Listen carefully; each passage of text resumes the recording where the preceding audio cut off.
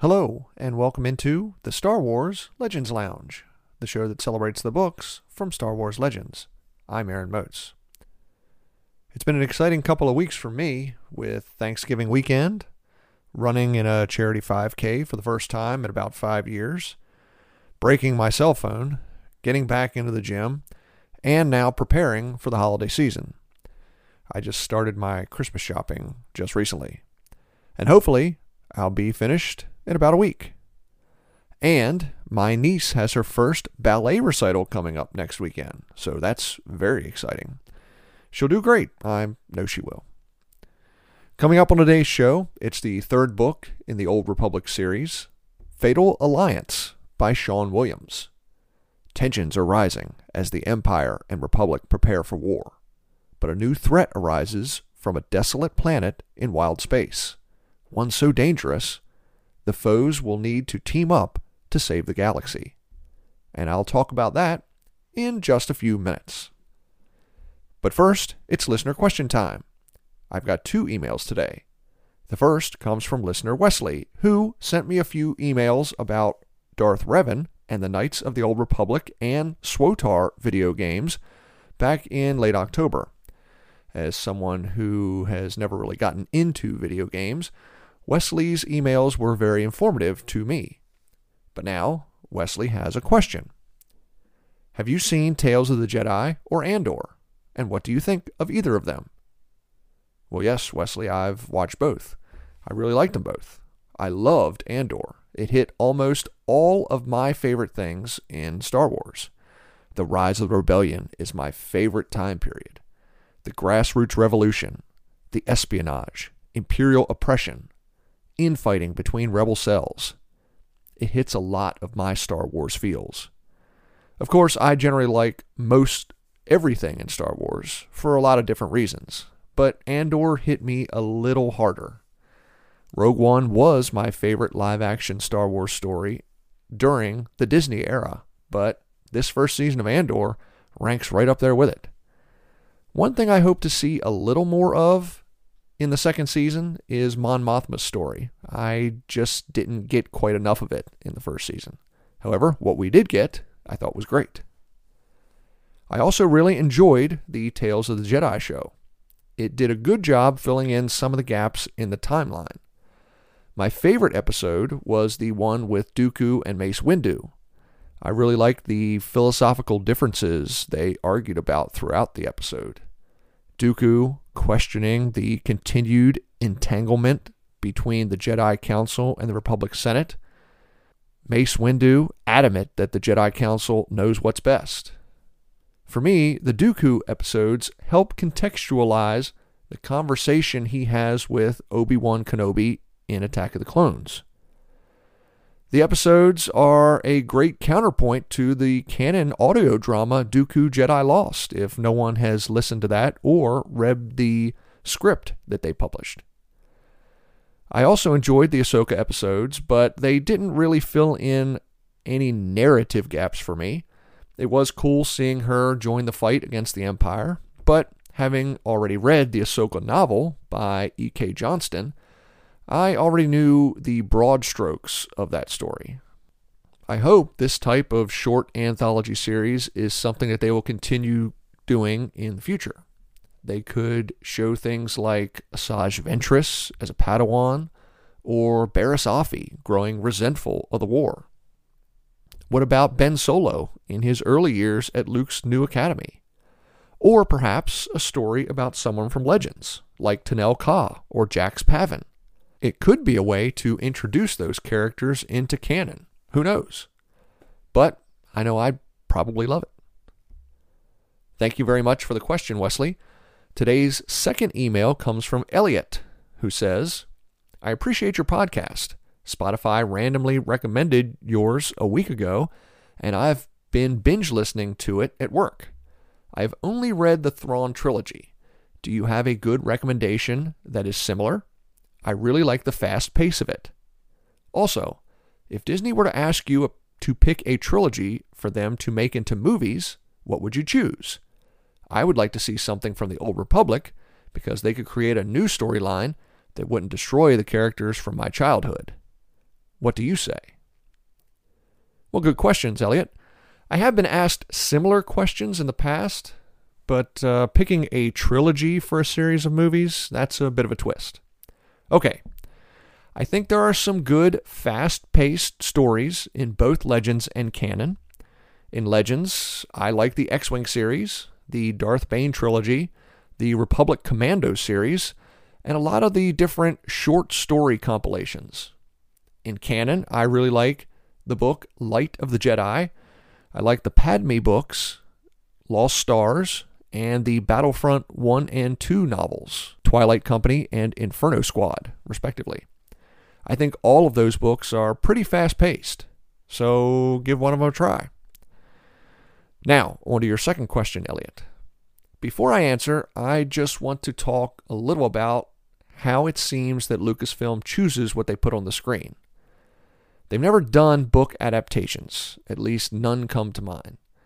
I guess you could consider the Cobb Vanth stuff from Aftermath in the Mandoverse, or the final episode of the recent Tales of the Jedi anthology series as a very condensed, very loose adaptation of the events of the Ahsoka novel. But the story of that book is pretty complicated. Between the initial cancellation of the Clone Wars animated series, then E.K. Johnston adapting the outline of how Dave Filoni saw Ahsoka's story ending in the series, then of course the show coming back and part of that outline gets changed, and then we see part of Ahsoka's ending at the end of season 7, and now the addition of this final Tales of the Jedi episode, which changed a lot of things again. So, personally, I don't think Lucasfilm is ever going to adapt a book or book series into a movie or TV show. I think they might take elements from some, but I don't think you're ever going to get an adaptation. Now, Elliot, you mentioned the Old Republic. It's not a time period that's ever really been that interesting to me, but it is definitely an era that is ripe for storytelling. We could get some great stories from the Old Republic. I struggle with this type of question because I like most Star Wars things, but there are a lot of aspects of the lore that I'm not too keen on.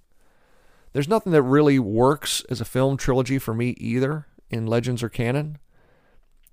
I still think a television series inspired by the Legends X-Wing books or the canon Alphabet Squadron books would be cool.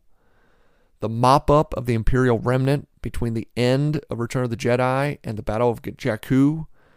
To this point, the stuff that has happened during that time period that we get in the Aftermath books and some of the references in the sequel trilogy of films and The Mandalorian, it's not really my favorite. I don't know if everything we've gotten in that time period really works for me. As for the last part of your email, Elliot, sorry you didn't like what happened to the legacy characters in the Disney era. Their fates may not work for you, and that's fine. Maybe you would prefer how Luke, Leia, and Han's stories continue in the Legends storyline. Give them a try. If you have any questions about books centering around Luke, Han, and Leia as the Legends storyline continues, shoot me another email. Now, listener, if you want to be really cool like Wesley and Elliot, feel free to contact the show. Send me an email at swlegendslounge@gmail.com or send me a tweet at legendslounge1. And also, feel free to record yourself and email it in. Just remember, record it in MP3 or MP4 audio format. Now it's time for today's book, Fatal Alliance by Sean Williams. Grab yourself a drink and let's head in to the Star Wars Legends Lounge.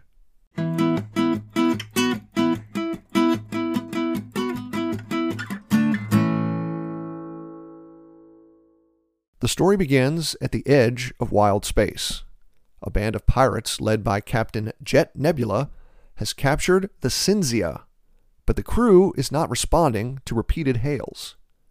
Nebula broadcasts that his crew is coming aboard when someone cries out over the holocom, "We do not recognize your authority." Energy begins to surge from the Cinzia.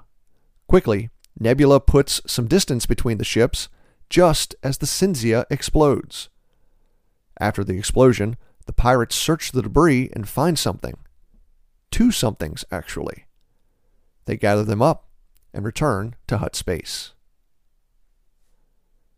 On Coruscant, Jedi Padawan Shigar Kanoshi and former Republic Special Forces trooper Loren Moxla investigate a confrontation inside a warehouse. There, they find a Mandalorian named Dal Striver. They try to question Striver about the situation. He asks them if they've ever heard of the Cinzia, or a woman named Lima Zandrit, a droid designer. Of course, neither has. There's a brief altercation before Striver escapes. After the fight, Shigar and Loren decide to work together to investigate the Mandalorian, the Cinzia, and to find out who is Lima Zandrit. On the planet Dromon Kaas, Eldon Axe approaches her master, the Sith Lord, Darth Kratos. Axe tries to explain why her latest mission has failed. She was captured and interrogated by Dal Striver. Darth Kratos is disgusted with Axe. He threatens to kill his apprentice. But first, he demands she tell him what the Mandalorian wanted to know. Axe says that Striver asked her something about Cinzia and someone named Lima Zandrit, and then he simply let her go. Kratos reacts to the name. He grabs Axe and orders her to follow him to the data mines beneath Kaas City. Once there, Kratos digs out a data chip and shows Axe that Lima Zandrit is her mother. When Axe first showed force sensitivity as a baby, Lima Zandrit tried to hide her. The Sith took the baby, named Cinzia Zandrit, and raised her in the Sith Order, renaming her Eldon Axe. The Sith and the Republic are invited to attend an auction in Hutt space for the 2 objects recovered from the Cinzia explosion. One of them is the location of the planet the Cinzia originated from, a planet the Hutts claim is rich in natural resources, but untouched by civilization. Darth Kratos and the Sith Dark Council send Axe to the auction. The Jedi send Shigar, who brings Loren along with him, and the Republic sends its own envoy, Ula VE. But little does anyone know, VE is a spy for the Empire. The 3 groups arrive on Hutta and along with Dal Striver prepare for the auction. Of course, Striver, Axe, and Shigar try to steal the objects before the auction even starts, and they meet at the vault where the objects are being held. A fight begins, but so does something else. One of the objects, a shiny cylinder, starts popping out droids, hexagonal-shaped robots that attack everyone in the vault. Several Republic soldiers and some of the Hutt's guards are killed in the battle, but eventually the droids are destroyed. The Hexes proved to be formidable adversaries. In the aftermath of the fight, Dal Striver grabs the other object in the vault, the remnants of a Navicomputer, and flees. On the way back to Coruscant with Loren and Envoy VE, Shigar takes one of the destroyed Hexes, touches it, and uses the Force to find its planet of origin, a small volcanic world in wild space orbiting a black hole, Sabadin, a world that Lima Zandrit and a small number of refugees landed on after fleeing Sith space. But Lima missed her daughter, and she knew that eventually the Sith would come looking for her. So, being a droid designer, Lima and the refugees built the Hexes to protect themselves from retaliation. Only Lima was too good. Not only did she design the Hexes, but she programmed them with her fear and anger for the outside world. And she programmed them to build manufacturing engines to produce more Hexes. Republic and Imperial forces arrive at Sabadin at the same time. They both claim the world and threaten each other. But when they contact the surface, they're met with the same strange message. "We do not recognize your authority." Suddenly, a series of missiles launch from the surface of the planet. Instead of exploding, the missiles break apart in orbit, releasing hundreds and thousands of hexes into the fleets. The droids attack the ships, tearing through the hulls, killing anyone inside, and taking control of the ships. The infected ships attack each other, with some slamming into others like battering rams. In the chaos, Dal Stryver contacts the remaining Republic and Imperial ships over a general channel.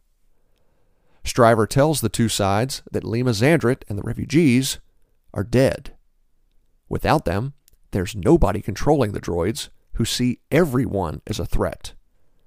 Stryver says they must all work together to destroy the hexes here on Sabaddon before they start spreading throughout the galaxy, killing everyone.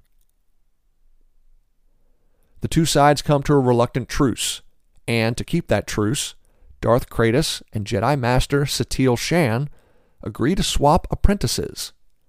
Shan will take Eldon Axe and lead Republic and Sith forces down to the planet to destroy the droid factories, while Darth Kratos and Shigar will lead the fleets as they try to destroy the hexes in orbit.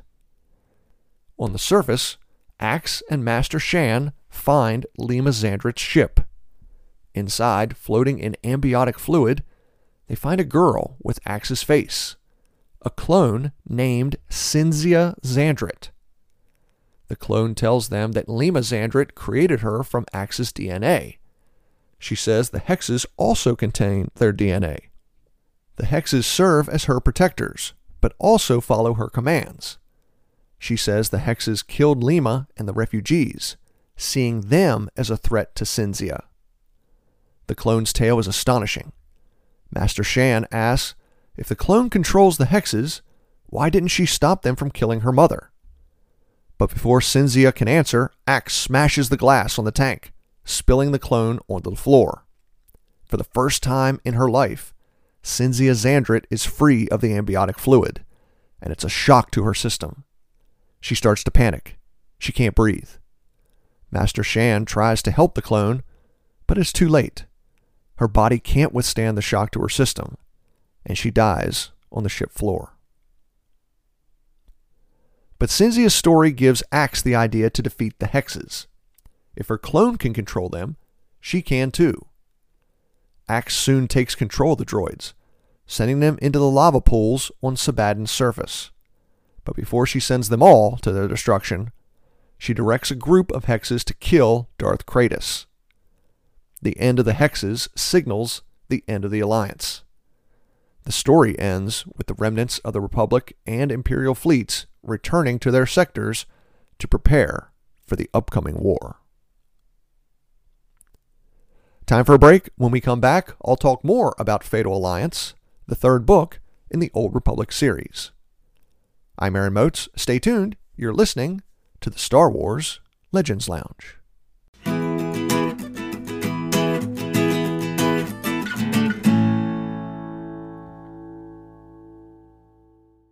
Thanks for listening to the Star Wars Legends Lounge, where we celebrate the books from Star Wars Legends. But allow me to suggest a book from Star Wars canon. Queen's Peril is the story of young Padme Amidala in the first few weeks after she's elected Queen of Naboo. Joined by a group of young women with extraordinary skills, Padme and her handmaidens learn how to govern while the threat of the Trade Federation looms over the planet. That's Queen's Peril by E.K. Johnston.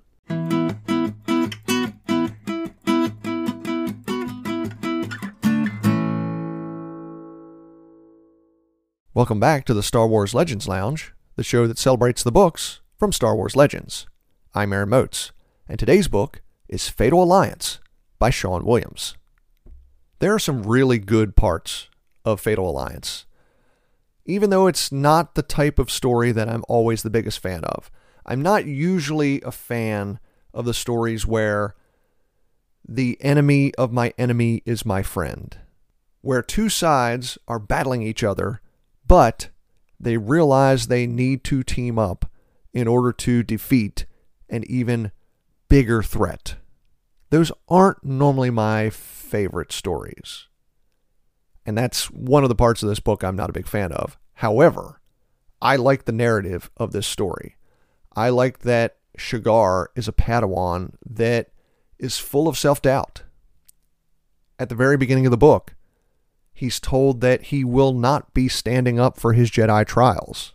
The council has decided he's not yet ready. And of course, it's a bummer.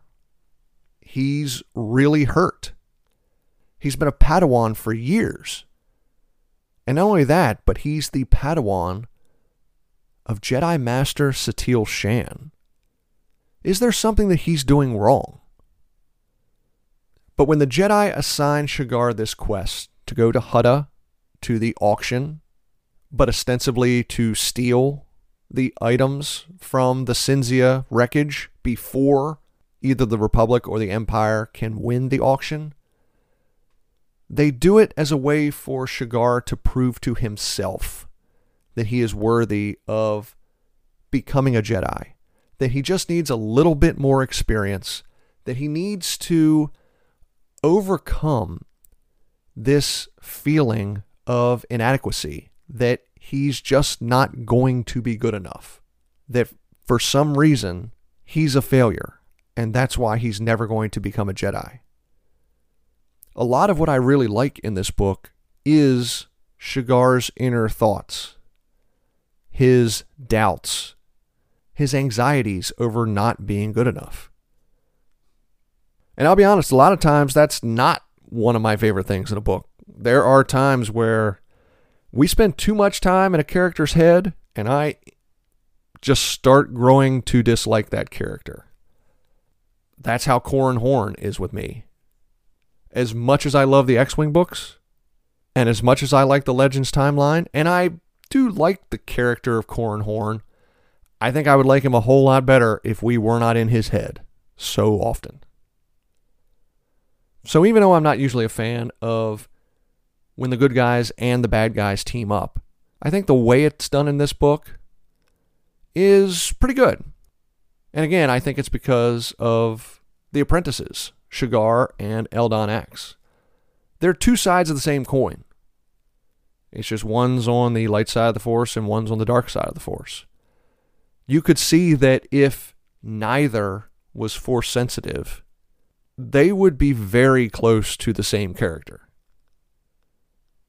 Now, the story of robots, artificial intelligence, taking over the galaxy, it's definitely not a new one.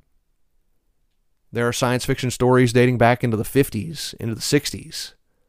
Stories of AI gaining some level of sentience and realizing that the human population is a threat.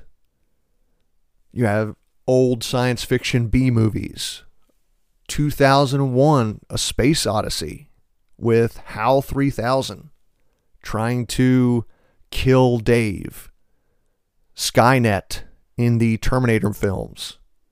We even have a story in Star Wars canon that isn't exactly about artificial intelligence deciding to destroy the population, but it's very close. In the canon novel Last Shot by Daniel Jose Older, there is a deranged surgeon who decides that the humans and alien species that rule the galaxy are a plague, and he designs droids that will rise up and kill them all.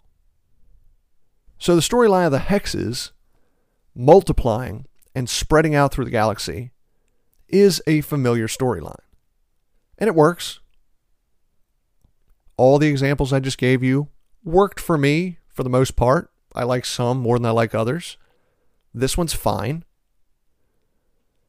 I did like how the Hexes were imbued with some of Lima Zandrit's personality. In the beginning of the book, they talk about how when the Sith take a child, Most of the time, the child's parents and family are executed so that they can't make any trouble for the Sith trying to get the Force-sensitive child back. In this case, Lema Xandrit initially tried to hide her daughter, but the Sith found her, took the baby. However, somehow Lema and a small handful of refugees escaped and stole a ship and escaped Sith space. Now, how they found Sabaddon in wild space, a planet orbiting a black hole, that's not explained. It doesn't need to be explained. I wonder how that could happen. Personally, I would imagine it'd be more like a Lost in Space situation where you're just flying around until all your resources are used up and you have to try to find an inhabited planet. But Lema's fatal flaw was in programming the hexes with this fear and distrust of the Sith, convinced that the Sith were coming to find her. It didn't take long for the artificial intelligence in the hexes to extrapolate that not only the Sith were dangers to the galaxy, but all humans and all sentient beings were dangers to the galaxy. And the only way to protect the galaxy would be to eliminate the sentient species. Again, it's not my favorite storyline, but the way the author, Sean Williams, does it in this book works pretty well. For me, though, these Old Republic books, the first one was Revan, the second one, Deceived, now Fatal Alliance, they reference the Great Hyperspace War 1,000 years prior, that another war is coming. Heck, in the second book, Deceived, we even saw an invasion of Coruscant, and then instantly peace talks that ended the fighting. I'm ready for this war to begin. Now, I've read these 4 books previously, so I know it's coming. But if I were just reading these the first time, and I think when I was reading these the first time, I was starting to get a little antsy by this point. When is this war that everyone's talking about coming? And perhaps that's my own fault for not playing or following the Knights of the Old Republic or Star Wars The Old Republic video games. In essence, these novels are supplemental material to those video games. I know the broad strokes of the games. I don't know all of the details, but I know the broad strokes. I know what happens ultimately in KOTOR. I know what has been happening in SWOTOR, but I don't know all the details. And perhaps if I did, these books would work better for me. As far as they are, they're fine. They're not great. They're not bad. They keep my interest. But they're not stories that I consume quickly. You know, some of my favorite Star Wars books, they just hold your attention. And I can sit there and read 100, 150 pages in a day. These books, 2-3 chapters, you know, about 25 to 30 pages, and I'm good. I'll come back tomorrow. That being said, I'm looking forward to the 4th book, the final book in this Old Republic series. Now, time to wrap up. There's no favorite Starfighter squadrons or holiday party guests today. No one sent any in, but I'm still taking them. So if you would like to send your favorite character groupings, send me an email. I love reading them on the show. And if you have a question or comment for the podcast, email me at swlegendslounge@gmail.com or send a tweet at legendslounge1. Or if you want to get your voice on the show, record your own audio file and email it in. Just record it in MP3 or MP4 format. Anyway, coming up in 2 weeks, it's the final episode of the year and the final book in the Old Republic series, Annihilation by Drew Karpyshyn. Once again, thank you so much for listening to the Star Wars Legends Lounge. I'm Aaron Moats. May the Force be with you.